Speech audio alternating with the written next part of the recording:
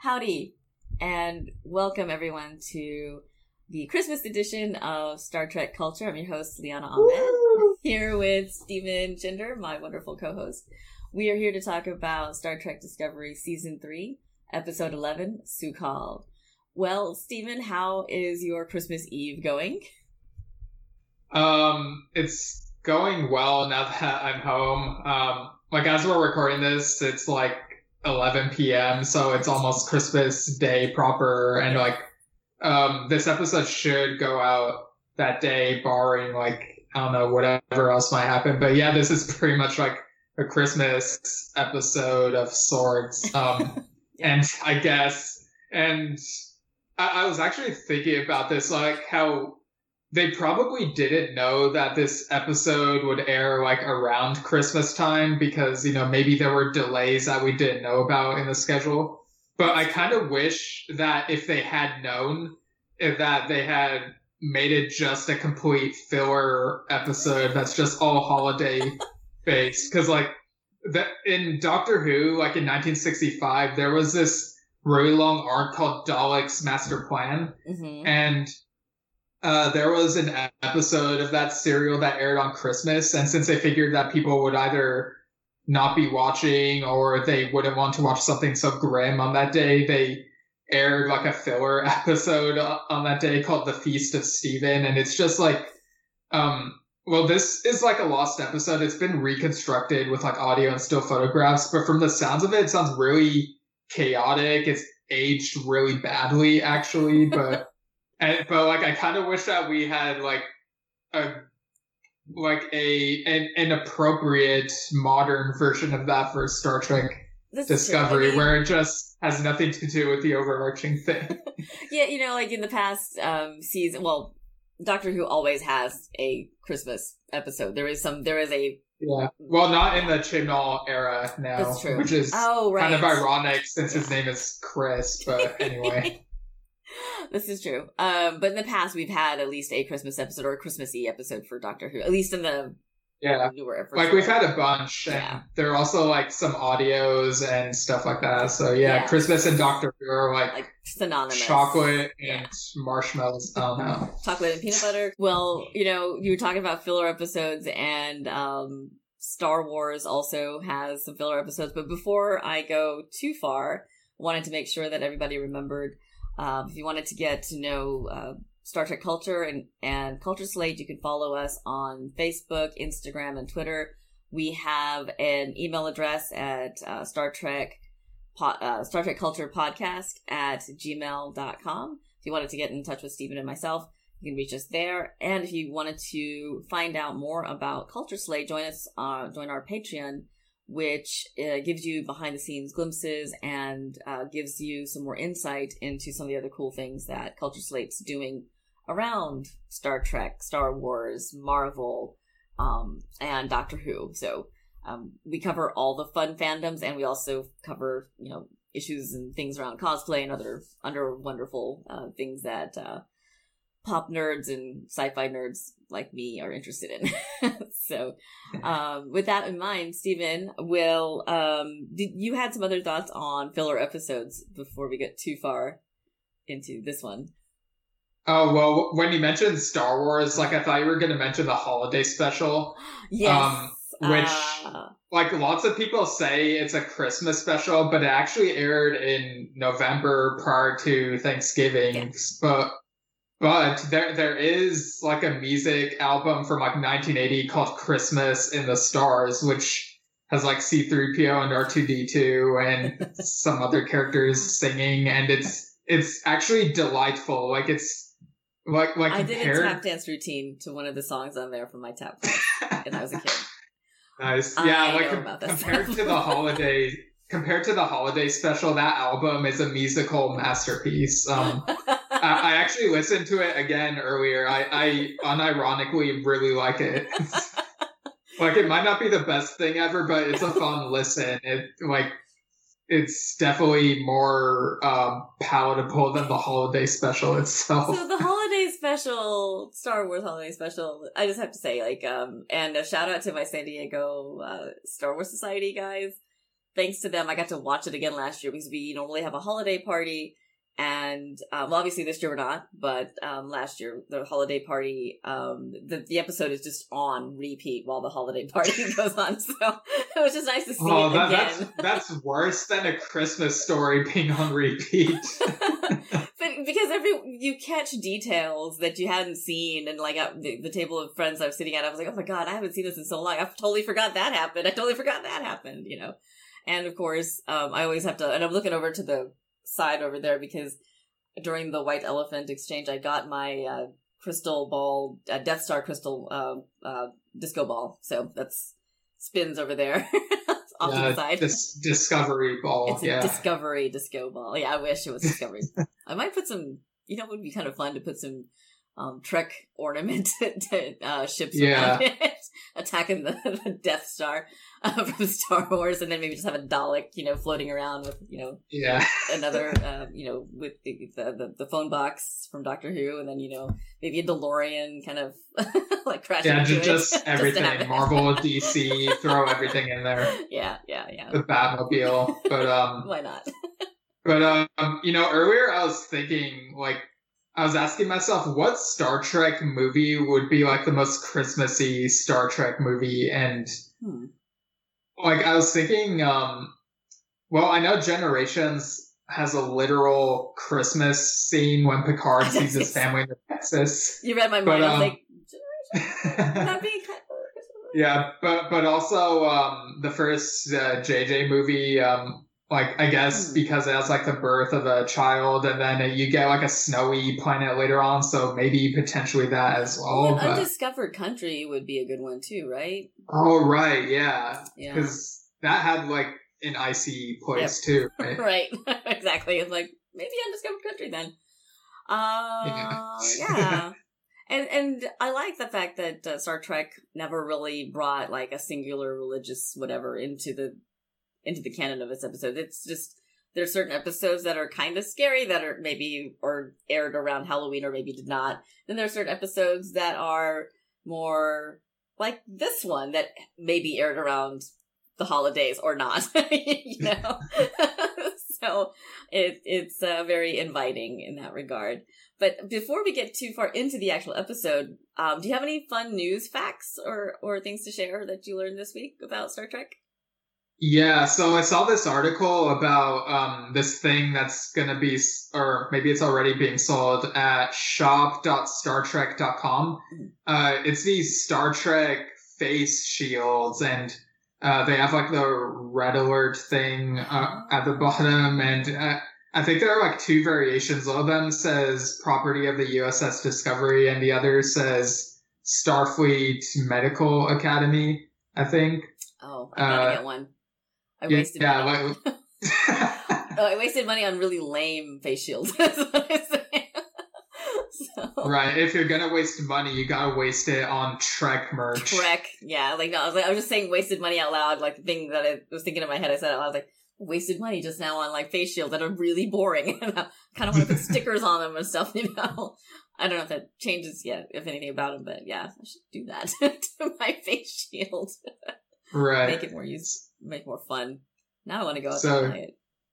Yeah, so yeah, those would be useful, you know, with these times we're living in, and they look fun. So look them up at shop.startrek.com and see if they're for you. Yeah, definitely. I think they're like $24.95.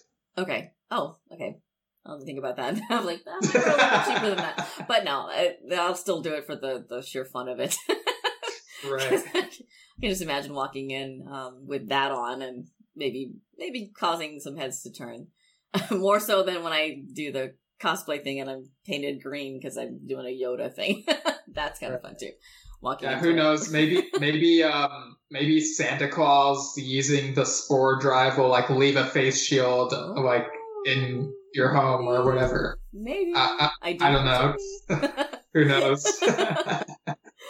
So, well, my news story is kind of a funny, interesting one. There was an effort many years ago, a Kickstarter effort to create a Star Trek Dr. Seuss mashup called "Oh, the Places You Will Boldly Go." And once the Dr. Seuss estate got wind of it, they ordered, they had a cease and desist put on the team that was trying to put the book out, and the Dr. Seuss. Well, they didn't do this one. Apparently, the comic mix team and the authors behind the Places You Will Boldly Go, they're the ones who sued Dr. Seuss's estate to say that, hey, this is all it's satire. It falls under the Fair Use Act. So, what happened was the appellate court agreed that the suit can go forward. So we'll see. Maybe they'll get to release the book, or maybe they won't still. But it sounds delightful, and I would totally buy that. Yeah, I mean, because it's Trek related, this whole thing kind of reminds me of Axanar a bit, but we don't have to get into that whole thing. Yeah, we can talk about Axanar some other day. Oh, you went there. I boldly went there. Right, I see what you did there. Funny. Nice. All right, well, let's get into this episode. It is, after this one, we only have two more. Sue call. Yes. Oh, funny. There we go. God, it's always related. It's always tied together. We're on a roll. We're so dorky. Like, today? This is how we are normally. Yeah. But anyway, the episode. So this begins from like the end of the previous episode, right? Like the aftermath of Giorgio. Yeah, we start right at. They're still at the memorial for Giorgio, and the thing about the previews thus far is that they've always been like the first 30 seconds of the next episode. So what we saw in the first 30 seconds of this, we'd actually seen in the preview, and it was just a conversation where we see that Gray is back with Adira, and they are at least talking to them now about talking to them, period. And I loved the paternal instinct that Stamets showed for Adira when he said, "Wait, Gray's here," and he was like, "Tell me, point me in the direction," and Adira's right over there. And it's like, it was very considerate of him to give them privacy. Yes. So he's like, "You're lucky we're at a memorial." Yeah. So good on Stamets' part, being very polite. Yeah, polite, and also just that fierce love he already has for this person who could very well be like a child that he and his partner are raising together, and it was just beautiful. And he even said, because I think Adira still feels very standoffish from the rest of the crew. Stamets is like, you were a part of this success and story and everything else, and on top of that, you've got Hugh and me. We're a package deal, and it's just that they constantly are reminding us about the bonds that everyone has on the show, and I like that. Like, it's not that we need to be reminded of it, but it's just done beautifully and organically. It's not forced. It's just like, oh yeah, that's right. It's right. Their relationships are all reinforced in just everyday gestures and conversation, which I thought was kind of nice. Well, yeah. Before we go forward, I just have something really stupid to say, but like I'm gonna forget it if I don't say it now. Sure, but sure. I just realized Christmas pine trees. Wait, maybe. Yeah. Okay, let's see. But anyway, we haven't seen Adira interact with many of the other crew members, have we? No, they've been mostly in engineering, and I'm okay with that because I think that that's my background, but it's like the cooler people are in engineering. So. Yeah. Sorry, I just had to let that out. Where do my allegiances lie? There you go. Why do I buy that gold uniform? That's why.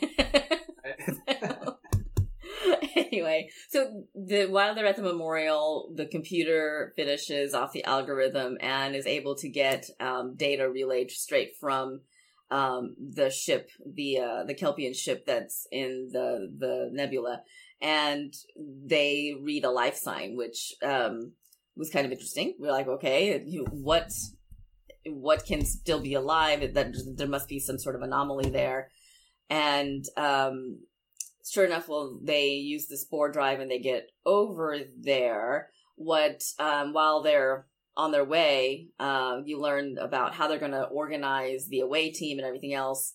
Dr. Culber's going, Saru is going, and Burnham is going. And there's conversations around each one of them, and the fact that Tilly is being left in charge in the command seat. And I liked the vulnerability. And obviously Tilly is the heart of the show, as we already know, but her vulnerability that she wears out and just talks it out. This is how I'm feeling with the people that she can trust.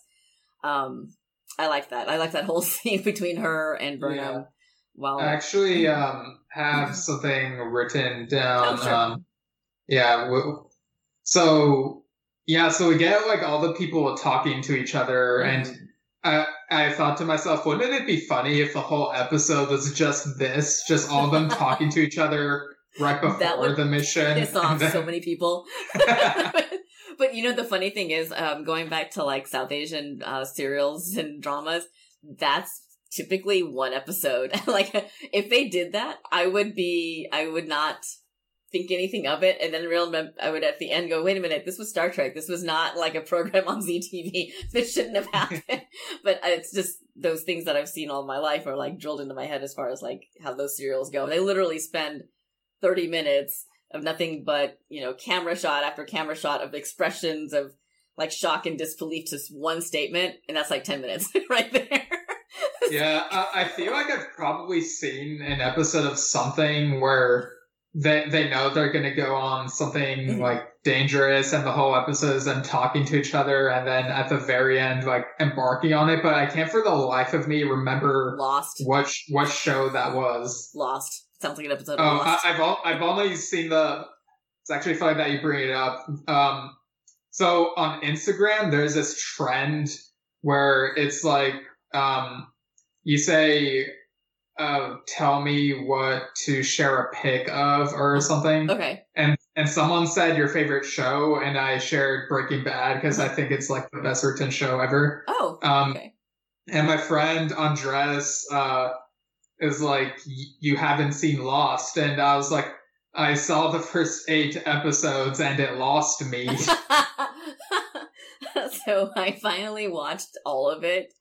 Very recently. I watched the first season and I struggled with it, and then it just, honestly, one of my other friends, put it best. He said it's the island of people, of slow learners, because they keep making this, that's why it took me a while to get through it. Yeah, after like the first couple of seasons, I was like, didn't we do this again? This feels like we've done this before. Yeah, but I mean, I hear that there's like some sort of reboot or something called Lost in Space. Like, I guess it's like Lost, but it's like in outer space or something. Like, what's going on? So wait, was Lost the reboot of the old Lost in Space, and then the new Lost in Space is the reboot of the new old Lost? I don't know. I've actually never seen the original Lost in Space, so like I don't know the premise. But hey, JJ worked on Lost and he worked on Star Trek, so like it all connects, and it's in space. Yeah. It's all spacey. No, I watched the reruns of the original Lost in Space. I mean, we didn't have cable, and that's what they showed on the regular television channels. I watched it. But the funny thing is, they had Star Trek in more reruns than Lost in Space, so I'm more familiar. Well, obviously, clearly, Star Trek had a bigger influence on me. Yeah. like obviously, like this isn't Lost in Space culture. You don't see me talking about that. In fact, they did that movie with one of the guy from Matt LeBlanc was in the movie version of an attempt. Oh, Matt LeBlanc from the show Joey. Yeah, and there was that other show that he was on about those people that all, that was kind of like couplings, but not. Yeah, they were kind of like more than acquaintances, right. But mostly less than like significant others. Right. There's a word for that, I think. I don't remember that word either. Yeah, it'll come to me. Oh, anyway, so going back to Star Trek. So, the whole thing about Joe having that one spot on on the captain's chair that she would rub whenever she was nervous. I kind of want to go back to the first episode. Yeah, the original Giorgio, that like from Burnham's timeline. Yeah. Right. The one in season 1. Yeah. Okay. Yeah, season 1. What are we have to clarify since there are like multiple Giorgios. Season 1, like the one that dies at the beginning of the very first episode, that one. Yeah. I just want to see her and see like her gestures if she does any of that stuff. But I liked that Tilly was given the opportunity, and this, Admiral Vance, the look he gives her when he hears the plan, and he's like, okay. And he looks over at her like, you're going to be in charge. You have my spore drive in your hands. And I also, this is where I'm going to go ahead and talk about it, but I have this feeling that Vance knows, or maybe he knew more. He had advanced knowledge of what was happening. I see what you did there. Right? So about maybe what was the cause of the burn, because I just can't get over the fact that they had spent 100-something years without knowing anything, and it took this crew to figure it out. No, come on. That just seems a little fishy to me. Yeah, like you were telling me this, and like I was saying how like it didn't even occur to me that it's a possibility that he might actually be like really bad, mainly because when he first came onto the show, I hated him immediately, and then they start like cooperating with each other, and I was like, oh, okay, he's cool, and like I kind of don't want to hate him again, but I guess it's possible that might go in that direction. Like he could very much go like Prospector in Toy Story 2 or something. Right. Oh, right. Oh, God. It's funny, whenever you think of the Prospector in Toy Story 2, my head also morphs him with the Aqua Teen Hunger Force the guy with the blunderbuss. Sorry, I'm just bringing up Aqua Teen. I mean, I know of the show. I've seen commercials, but I think I tried it and like it just didn't work for me. Aqua Teen Hunger Force, but sure. Your brain has to be worked in a certain way to appreciate Aqua Teen. But anyway, that's where my head goes when I think of. I don't know if that's two very, very wrong things to meld in one's brain, and that's Toy Story and Aqua Teen Hunger Force. But in my head, they live together just fine. Yeah, they're just two toys you can play with together. Two spinning wheels or monkeys with the little symbols in my head. Okay, going back to what were we talking about? Oh yeah, Star Trek. Yes. Sorry, it's Christmas Eve. Come on, we're all a little nerdy today. I'm just gonna call it and say this is our funniest episode so far. It's fun for me. Right. I swear that's all I'm drinking is root beer. Yeah, like I haven't had a drinky type of drink today. Like this is all just me. This is all just us people. Like, this is normal. Yeah. People are like really frightened right now. Probably like, that this don't ever give them stuff. anything else. Yeah, I don't drink coffee every day because when I do, like even my coworkers tell me that they can tell I've had coffee because I speak faster, and I've also been told that I already speak fast enough. Anyway, I still think that there's something that Admiral Vance had to have known. He may not be purely evil. Like I don't think that he's completely evil, or like he's not the bad. I mean, that's Osira. That's definitely not him. But I just think that he's not as forthcoming with the information as he could be. I think there's something that he's got to know.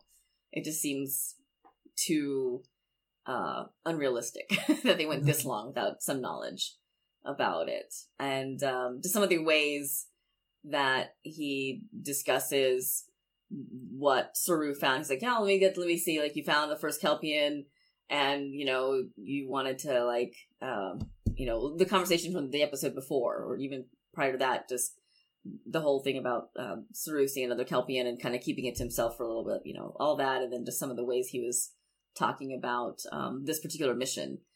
And, I'm just curious. I don't know if I'm probably wrong. It's not like I'm right about most of this anyway, but we'll see. Now, I mean, we'll find out. Yeah, we'll find out soon enough. We'll find out. Now, they get over there. They get to the planet, And and I like the design of the planet here, or the look of it, where it's like it's got holes in it. It made me nostalgic for like Ratchet and Clank games that had planets that looked like that every once in a while. It reminded me of the Klingon homeworld as depicted in I think it was Undiscovered Country, or the one before, where like there's a hole in it, like part of Kronos feels like it's blown out, or one of the moons is blown out. I can't remember which anymore, but it just the look of it when they showed it on the diagram. I had a flashback to one of the original series movies, Visions of Another Planet, and so it just but this one they found out that it's a planet that's made almost entirely of dilithium, and that there is a breathable pocket that is probably the ship, and the life sign that they're seeing is inside that living, that breathable pocket that's on the ship on the planet, and the landing party gets there, and they have about 4 hours, and the nebula itself is causing all kinds of instrument and issues, shield issues. So they know how much time they have, and then they know the Discovery is going to be able to get them within that amount of time, regardless of all the other dangers. Each person is picked for this mission for a very specific reason, and but when they land, they aren't themselves, right? So we see, we can't tell first on Burnham, but then when we see Wilson Cruz or Dr. Culber, we're like, we're like, wait a minute, and she's like, he's got the Bajoran ridges. He's got Bajoran ridges. And on the ready room, he was talking about how much he loved the earring, and he's a Star Trek fan, so like, what Bajoran fan doesn't want to wear that earring, My mother, I remember when those episodes were airing for Deep Space Nine, and she was watching a few of us with us. She happened to be going to Greece for a business trip, and she's like, I can get that for you in Greece. So like, she was looking for cuff earrings from they reminded her of Grecian things, and so she was looking for that kind of stuff for us. I remember very specifically she was very enamored with the look of the Bajorans also. And so then Burnham is turned into a Trill, and of course we all know what this means. We knew what was coming. With Saru. Like he's the most alien looking one, so of course he would look human. Yep. And we get to see Doug Jones. And the last time I saw Doug Jones playing a character where you could tell he was Doug Jones was in an acquaintance of mine had a web series called Universal Undead. And so he was the mad scientist in that. And he was himself. And so that was kind of fun to see too. Maybe they had budget cuts here. I don't know. Yeah. I heard that he actually still buzzed the makeup trailer because he was missing it. That's what he said on the ready room. He's like, no, I wanted to be there. And we'll talk about the other person that was somebody, another creature actor person that we adore, which comes up later. But but yeah, the whole thing was like, it's Doug, yay, we get to see his face, and we get to see him actually emote under his own thing. But I love the way he comes up, he's like, my heels are touching the ground, because that was his first notion that something isn't right, because they can't see each other. I mean, themselves, I'm sorry, they can see each other, but they can't see themselves, so they don't really know what has happened. And then they realize that they're in some sort of simulation, and the simulation is a running program that is meant to teach something to somebody, lessons constantly. And I was immediately thrown back to the TNG episode where Riker is stuck on a planet and he doesn't realize this. He thinks that he's had some sort of disease that he loses like 50 years of time, and he has a son and a wife that he doesn't remember. Do you remember that episode from TNG? No, but it sounds like something that would happen in Star Trek. Yeah. And it turns out it's a kid that was stranded in a holosuite world left by his parents, and ultimately Riker figures it out, and Data uses a contraction, and like things are really, really slow. So there's some issues that the guy Riker figures it out and takes the kid with him. And that totally, like, immediately I was taken to that episode. I was like, oh yeah, this kind of reminds me of that. And the other thing that they talked about was the math of who could be alive still, right? So Right. we don't think it's the child because the child would have only been about 4 or 5 years old at the time, and at least of what caused the burn. Like Dr. Isa was still alive. Maybe this is for her. Maybe this is we find out that she was pregnant, and those spots on her head where she was pregnant, not necessarily radiation. But if it is the child, then the child did it survive? Did it not? And when we land in that world, my immediate thought was that the child survived, right? Every time you say the child, I think of the child from The Mandalorian. I was waiting for you to pick up on that, and I was like, he's not saying anything. It's like, I said, Sukal, Grogu, whatever you want to say. Yeah. Yeah, I was purposely debating, like, how many times am I going to say the child before he picks up on this? Yeah, because...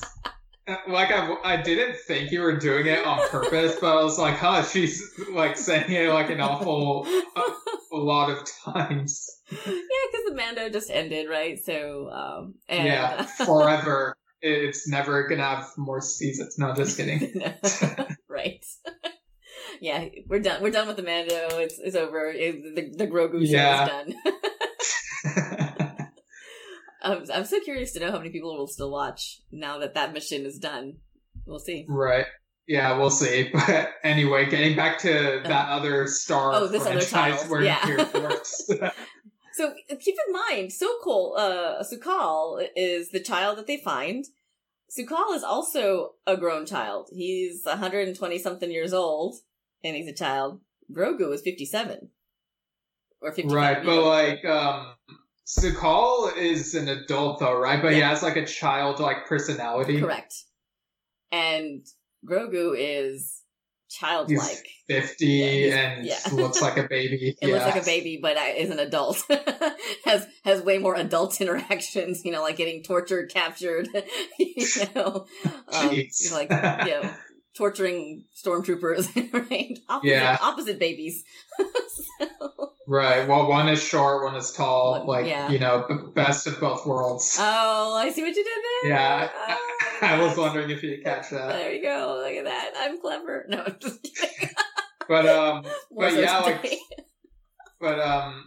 With Sukal, I feel like his child's demeanor and how he treats programs as if they are new toys feels very Christmassy to me as well. Because when you get right down to it, when you cut out all the family and the sentimental BS of Christmas, it's all about the toys, Yeah. And this whole no, I'm kidding. But it's all about the toys. That's all it's all about. It brought that to mind. Well, to your point though, this episode had that Christmas magic feel to it, right? It was Star Trek does not do religious or Christmas episodes per se.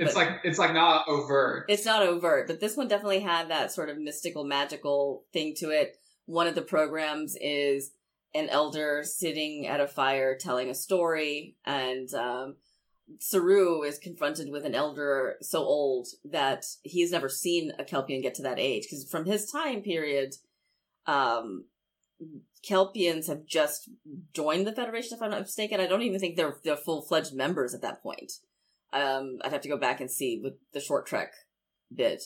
But, they aren't members potentially just at the time of his getting into Starfleet. I think it might be by then. But anyway, the point is that they didn't live that long. And he was kind of shocked to see that.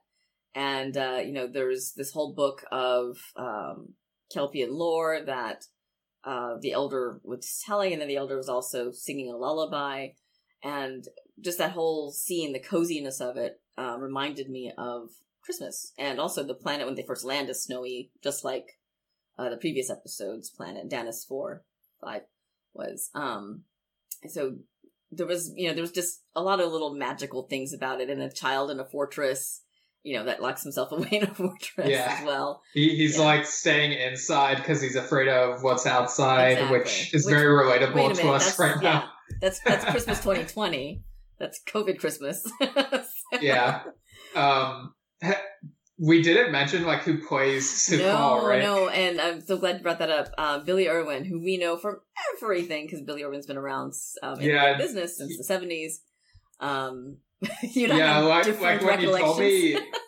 when you told me, I like looked up who he was, and he was Lou in the 2000 film adaptation of Dr. Seuss's How the Grinch Stole Christmas. So, see, Dr. Seuss it all comes together. It all comes together. And also I was like surprised. I was like, oh, he was Mr. Noodle, like from Elmo's World, and I had to like explain. Yeah, because that's my era of Sesame Street was, Grover and like the Muppets of like I thought you were gonna say Grogu. Grogu, yeah, no, Grover. But yeah, he's been in a lot of things. Yes, and this one of those.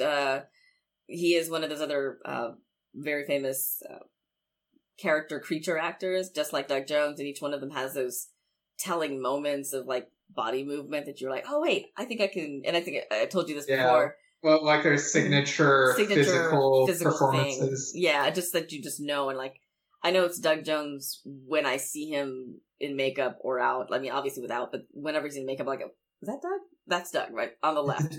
That's Camden on the right. That's Doug. I can always tell like who is whom on one of those actors. And this one, I was like, I know this person. I know this body, this person. And sure enough, it was him. It was Billy Irwin. So I was happy that it was him. And it turns out from the ready room, we learned that Doug Jones had to call him to do the role, like to just tell him, hey, why don't you come on and be this person? But I want to say that Billy Irwin was also another actor or another character on Star Trek before. I could be wrong about that. I'll have to go look that up again. But I don't know if this was his first time on Trek. That's just something I've got to... Yeah, because I looked on Memory Alpha, and I only saw... well, I can look it up right now, but I think I only saw, like, his role here. I think you're right. I think this is it. I don't think he's done any other Star Trek before. I might be just thinking of... Okay, yeah, he's only played Sukal in Star Trek. Yeah. But he should play more characters in Star Trek. Very much so. Yeah, I'd love to see more of him. And hopefully we will this season. As the episode progresses, we learn something about Kelpian society, that there is part of their lore is a monster that all Kelpian children must face in order to become adults, or just be respected as elders, and so that, or not elders, as adults. And this monster has personified itself within that hollow world, and has different members of the crew of the away team have encountered him, or this creature version. And it's not until Saru puts it all together that we understand what's potentially happening. But in the meantime, when Burnham encounters Sukal one-on-one, I thought that was one of the sweeter moments of the episode, where she gets to play a holo program. So what we said that she got to be, Sonequa Martin Green got to be a holo program, her mirror self, her regular badass self, and then what was the other thing? We covered like another one that she got to be. Like she got to be like four major things. It might have just been when she's intoxicated. Yes, high. Yeah, that's right. She got to be high too. So, yeah. She's had like a really fun season. I can only imagine. But tis the season for Sonequa Martin Green. Exactly, and that's a wonderful season. So, with the treatment of this a childlike adult that has had no physical contact with any other adults outside the hollow. Like no social interactions, really. I thought it was brilliantly written that, like, hey, we're going to teach you how to be social, how to socialize. What did you think about that whole exchange, other than it was just cute? But. Yeah, it was very much in the spirit of, when he sees Michael as a new program and pretty much acts like he has a new toy to play with. And seeing... like when he said restart program or whatever, I wondered if like that was when Michael was gonna break, but she has like a moment where you can see on her face where she's like, really, I have to put up with this? Right. But then she like smiles or whatever as if she like is a program that restarted, and it's like it feels very believable. Like, or like if I were him, like I would probably find that pretty believable. Given like how he is. He is very much used to that, right? So he's never going to think of anything other than everybody he encounters as not part of the program. And in fact, whatever Culber and Saru encounter, they're encountering one of the history programs, and the history program wants to know if they're enemies or intruders or the expected parameter, which is the outside world coming in. And you can tell, I mean, after 100-something years of having this idea of the outside never come to fruition, you can understand why Su'Kal doesn't believe in it anymore. And why whenever Burnham tries to bring up the outside, or he's confronted with the possibility of the outside, he shrieks and he freaks out. And on top of that, he's got that monster chasing him too. And the monster represents a Kelpian child's greatest fear. And we still don't know what his greatest fear really is, right? But we're confronted with the reality of what happened the last time he tried to confront this greatest fear of his. And I'm going to stop. Can you hear that? Yeah, that's what the monster in the episode sounds like. That is that's the Zandy Pandy monster that I live with. So I think he's fine now. Okay. So that's. Well, wouldn't it be funny if his fear was actually a literal monster that looked like that, right? And it's not. There's nothing really deep to it, right? And he's like, "No, you don't understand," you know. Like, this is what I really am afraid of. And the first time he got freaked out by it, he caused a cataclysmic event. He caused the burn. So yeah. He's the reason why we don't have any dilithium in the future. And it's a pretty significant discovery. Yeah. Yeah, we now have the answer to the song, like what happens when we can start the fire or whatever it is. We can start the fire, yeah. It was always I just butchered that whole thing, but anyways. Yeah. Oh, Billy Joel's okay with that, I'm sure. So he starts the burn because when he is forced to confront it again, and I just hit on something. Okay. So he is, and I don't want to lose that thought. It just hit me. Another reason why I think the Federation might know. So he's confronted with his greatest fear, which is, I think, going to be the notion of the outside world. And he starts to have another freak out session, and it causes the ships that are waiting outside the nebula. We haven't even talked about that yet. The ships outside the nebula to experience issues with their dilithium. The dilithium is starting to become unstable, and they realize that he's connected to this somehow. And here's the thought I didn't want to forget. So remember how I was saying I think Admiral Vance knows more about the cause of the burn. I wonder if Starfleet actually did try to reach the crew of the Kelpian ship in the nebula, and when they found that there was only a child that was left over, they tried to extract the child caused the burn. I don't know. I'm just saying. Because the child doesn't want to face the outside world, and that the monster is the outside world to him. That's my thought. Right. Yeah, I mean, it's possible. I'm just throwing it out there. But I alluded to the fact that there were ships waiting outside the nebula because while Captain Tilly is trying to get Discovery back online so that they can go get the away team in time, they get a hail from what appears to be a Starfleet vessel, but you can tell that Tilly is already wary of this fact, but she follows protocol, and then she follows her own protocol, and she knows right away that it's not, and we know that this moment was happening as the audience, that it's going to be Osira, and it is. Right. I mean, I wasn't sure like who to expect, but in hindsight, it makes sense that it was Osira. Yeah, I just kind of assumed that it would be, but the only thing that was bugging me was how fast they could get there, right? Because they also had issues with dilithium supply and everything. And then Book answers that question for us, which is that, there's a conduit that they used. And I want to say it's the same conduits that the Borg had used as well. I don't know if the Borg constructed them or not. That's what I can't remember. But it was a specific kind of warp conduit that they used to get there faster. And so then we get the lovely exchange between Osira and Tilly.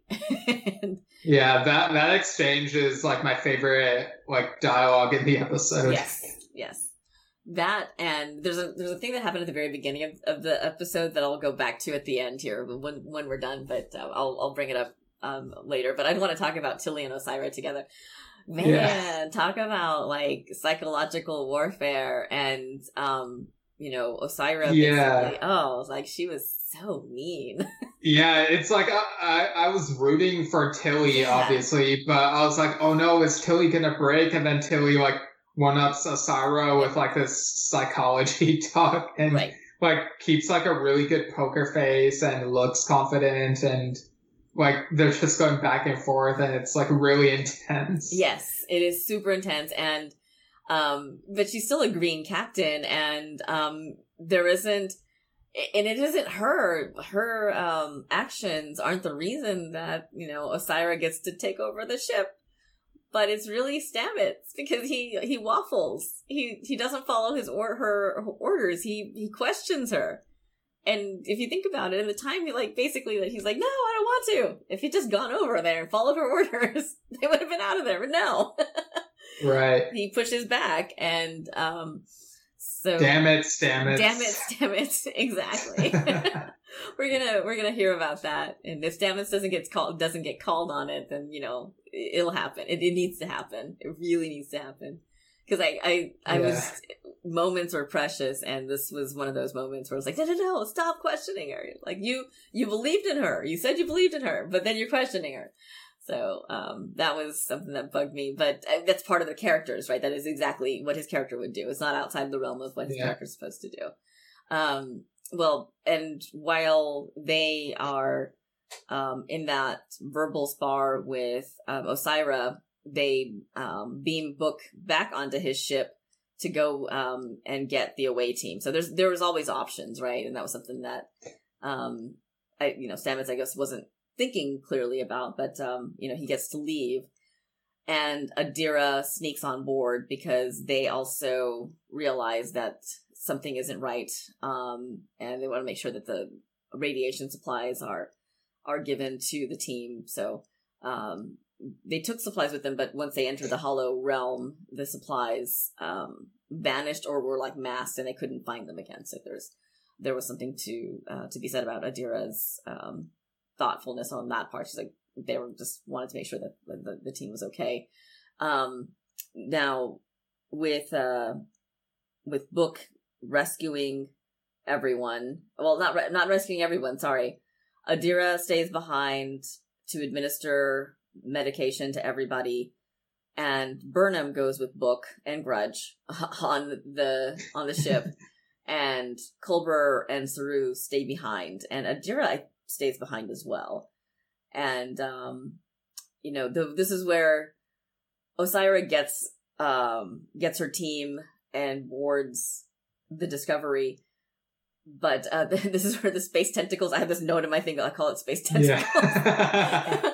So Osira's ship, I'm forgetting the name of the ship at the moment, but considering that she wants to hang on to the Discovery, USS Discovery, like, her ship has these tentacle hook things like an octopus, and it like grabs onto the Discovery like it's gonna pull it apart. And I'm like, wait a minute, don't you want to keep that whole? Because I thought you wanted the sport ride. That was the only thing that was like the only thing that bothered me about the episode was space tentacles. The same thing that bothered me about Picard. Yeah, I mean, when it comes to space tentacles, I'm used to it being related to some sort of creature, but this is kind of different here. Yeah, this is not the it's not the things in Star Wars Rebels. It's not the floating octopus. The Purgle. Like the Purgle, thank you. I was like, floating octopus Purgle, thank you. Yeah. Yeah, those things are cool. Yeah, they are kind of cool. But this isn't that. This is a ship, these are mechanical tentacles. This is real life. Yeah, because Star Trek is real. Right? Star Wars is fantasy, Star Trek is real. Yeah, when it says a long time ago, that's a lie. Yeah, it's a lie. It's like a fairy tale. It's a fairy tale in space. So that was the only thing that bothered me, but my favorite line actually is by Osira this time through, and it's when she very nonchalantly sits in the captain's chair, puts her leg up like it's hers, like like it's her house. and she's like, so what is it what do you say when you do your jumpy thingy? Yeah. Which is the running joke, right? Because Saru, nobody has a line yet. Yeah, like, is Saru ever gonna come up with a new thing? Like, I don't know. My favorite meme one that I've seen is Shroom Boom, Broom Shroom, because on the Shroom Drive. Oh yeah, because the Spore Drive. That's amazing. And then yeah, that was it. That was the episode. I mean, Burnham and as you shipped them, book them. They don't get there in time. They didn't book it fast enough. Yeah, like they really end on this like really big cliffhanger, and like it makes me wonder. Like, do you think the season itself will end on a cliffhanger, or do you think they'll try to resolve everything by the end of the season? They only have 2 more episodes left, and there's a lot of little things that need to be explored, and I would be satisfied if they ended it on a cliffhanger. Because I know that they're filming season 4, so I'm okay with this. Okay, would you be upset if they resolve things too quickly, like normal Star Trek fashion?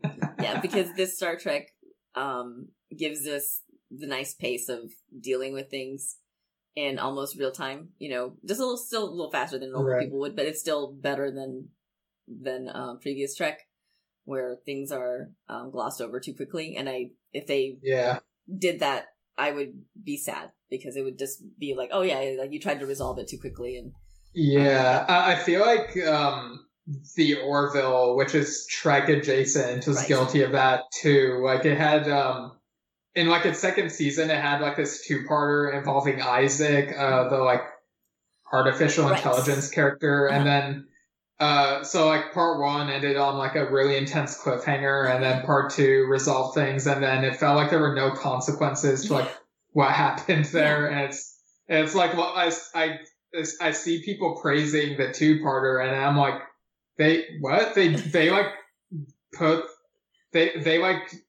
their feet off the pedal like at the last second. It didn't like really go anywhere meaningful. Like what? Yeah, I mean, it's like, the Orville is kind of like the root beer, stevia root beer Target brand drink, where Star Trek is like actual root beer. That one's well, like Orville is a pastiche of how people like to remember classic Trek, I guess, or like TNG Trek. It's TNG Trek, and even the sound effects, and some of the musical or the orchestrations are Star Trek TNG, straight up. TNG. Maybe just like, I mean, they've even had like a few guest stars. I remember the actress who played Deanna Troi was on it at some point, I think. So I mean, and Cisco's wife is one of the main characters, right? Oh, that's right. She's the and I'm just blanking on her real name at the moment. So I was just like, oh, I love her, and I just like she's in my head. Yeah, that's wild. Yeah. They've got actual Trek on there. Yeah, like they have actual like behind the scenes Trek people working on the show. So yeah, I mean it's not actually Star Trek, but it's obviously like inspired by it and has hands in it that have worked on Star Trek before. Yeah, and then we've got The Expanse, which is so delicious. It's like. It's like I've never seen The Expanse, so like I don't know like what you mean when you say it's delicious or that it's kind of like other things he mentioned. Like, I don't know. It's Naren Shankar also, so it's also TNG era Trek executive, like writer's room, to producer, is one of the main producers of The Expanse. So it's got direct ties actually to Star Trek in that way too. But the book series that it's based on, it's a book duo that writes under a single pseudonym. And the episodes of the first 2 seasons or so are the book out of order a little bit, but I like what they've done with it. I really, really enjoy The Expanse as well. And they're also in the middle of their new season, second to last season actually. I think they've decided that season 6 is going to be their last. They're in season 5 right now, but highly worth your time. And it's on Amazon Prime, so you can catch up on it. Right. All of it. It was like, come on, Steven, watch it so I can talk to you about it. But then this episode, which I actually thought this was kind of interesting. So up until now, in Star Trek Discovery, the preview of the next episode has always been attached to the Ready Room. This is the first time through that they gave us a preview at the very end of the episode. And then the Ready Room had a different preview. So we actually have 2 different previews of this coming episode. So, oh wow, yeah, because I'm used to like the preview. Like I think the previews have been like after the final commercial break, but I think in this instance it was like right before the last one. I don't know. It was late, so I don't remember. It was immediately. Like it was just like as soon as it's over, like oh my god, they're actually giving us a preview right now. And they haven't done that in a while, and I really looking forward to it. They're getting down to business, and this is where viewers and I concern about wrapping things too quickly could potentially happen. But I also I can't wait to see the conversation between Osira and Admiral Vance, because we see that's going to happen. So they make it into the space bubble that Federation is in, which is a nice little metaphor for how the Federation has been living, right? Like in their own little bubble. So we'll see. Any predictions on your part, like as to how it gets resolved, or like if at all? I'm not sure if I have any predictions, but I just remembered that like as I was watching the episode, like this goes like to like the beginning when Culber is telling Stamets that he'll be back and that he shouldn't worry, and it's like normally when there's a scene like that, like I kind of expect the character to not come back.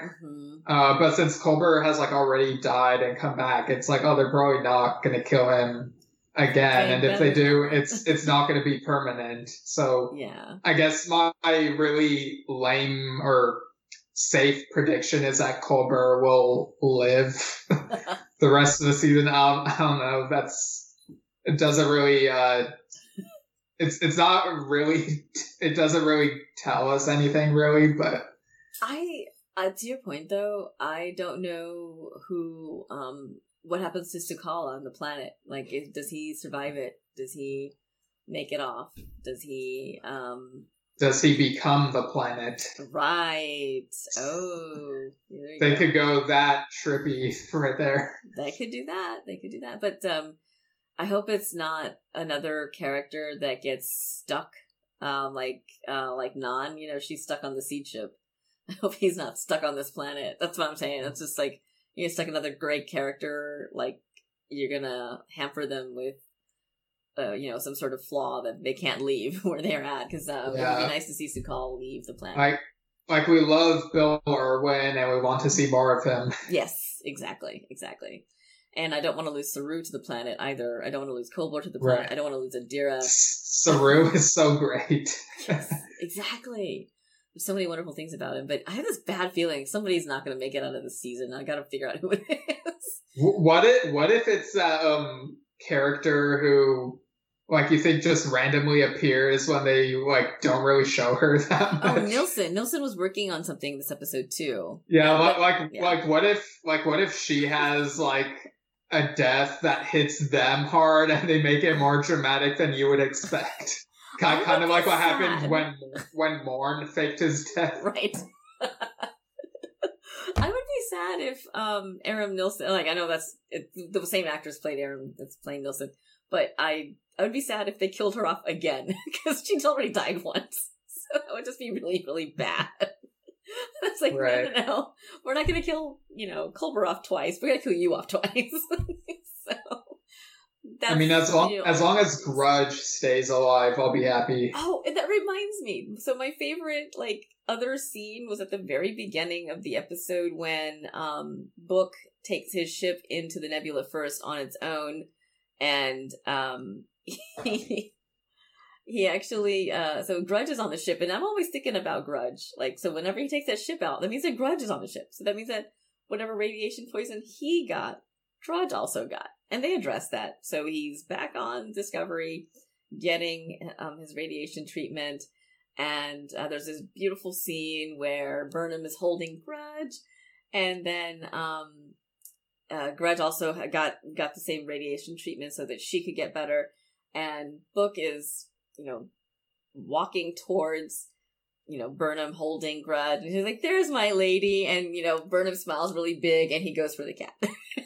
Right. Takes the cat out and he takes her back to Dr. Pollard and says, oh, can you help her? She was favoring her left paw. And it's just and you can see Pollard's expression was like, haha, you thought it was you. It's yeah. the real lady in his life is Grudge. So, as every cat and pet dog owner knows, Yeah. it doesn't matter. It's the animal. It's always about the puppers and the kitties. Yes. Well, that's my favorite scene, but my favorite line is still what do you say when you do your dumpy thing? Did you have a favorite line, or was it just that favorite scene? It was just that scene where Osira and Tilly are going back and forth, and we just all love Tilly, so seeing her nail it in that moment was just so good. Yeah, it was so good. Very, very, very fun. And I just had another a Tilly moment. So, one of our Facebook groups put together a little meme for Tilly, because unfortunately the character and the actress is getting a lot of weird fat shaming BS, which is absolute BS. She's gorgeous. And yeah, what's up with these people? What? They're just, as Tilly has pointed out, they're just projecting their own insecurities onto her. So there's oh, that's great.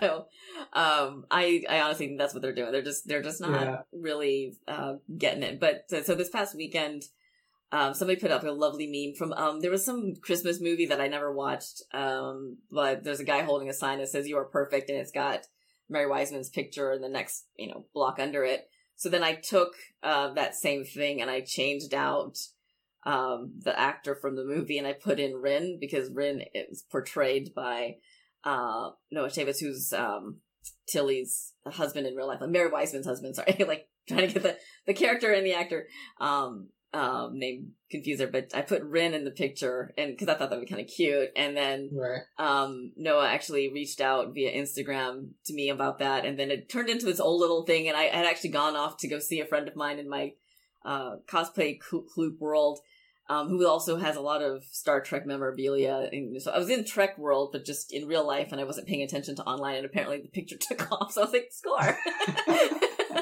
Yay me. That's amazing. Yeah, it was something fun that happened on Saturday. So it's nice. It's I'm sitting in my friend's car and I'm like, oh crap, look at that, it took off. I had no idea. It's oh, look what I did. That was kind of a neat moment, and I'm just glad that I got to give Mary and Noah something adorable for their house. So the comment that he wrote back was it was really well appreciated in our household. I was like, yay, I made their day. So, nice. It's positive memes. Those do exist as well. Yeah, there are all these weird criticisms. One that I encountered recently. This isn't as bad, but someone was saying how the characters in Discovery season 3 don't feel they don't act like Starfleet, and it's I don't really get what they mean.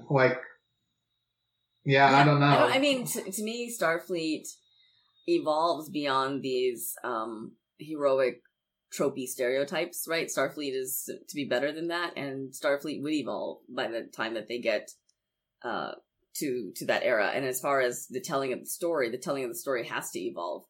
I don't want to see the same characters that I saw in the original series. I don't want to see the same types of characters either.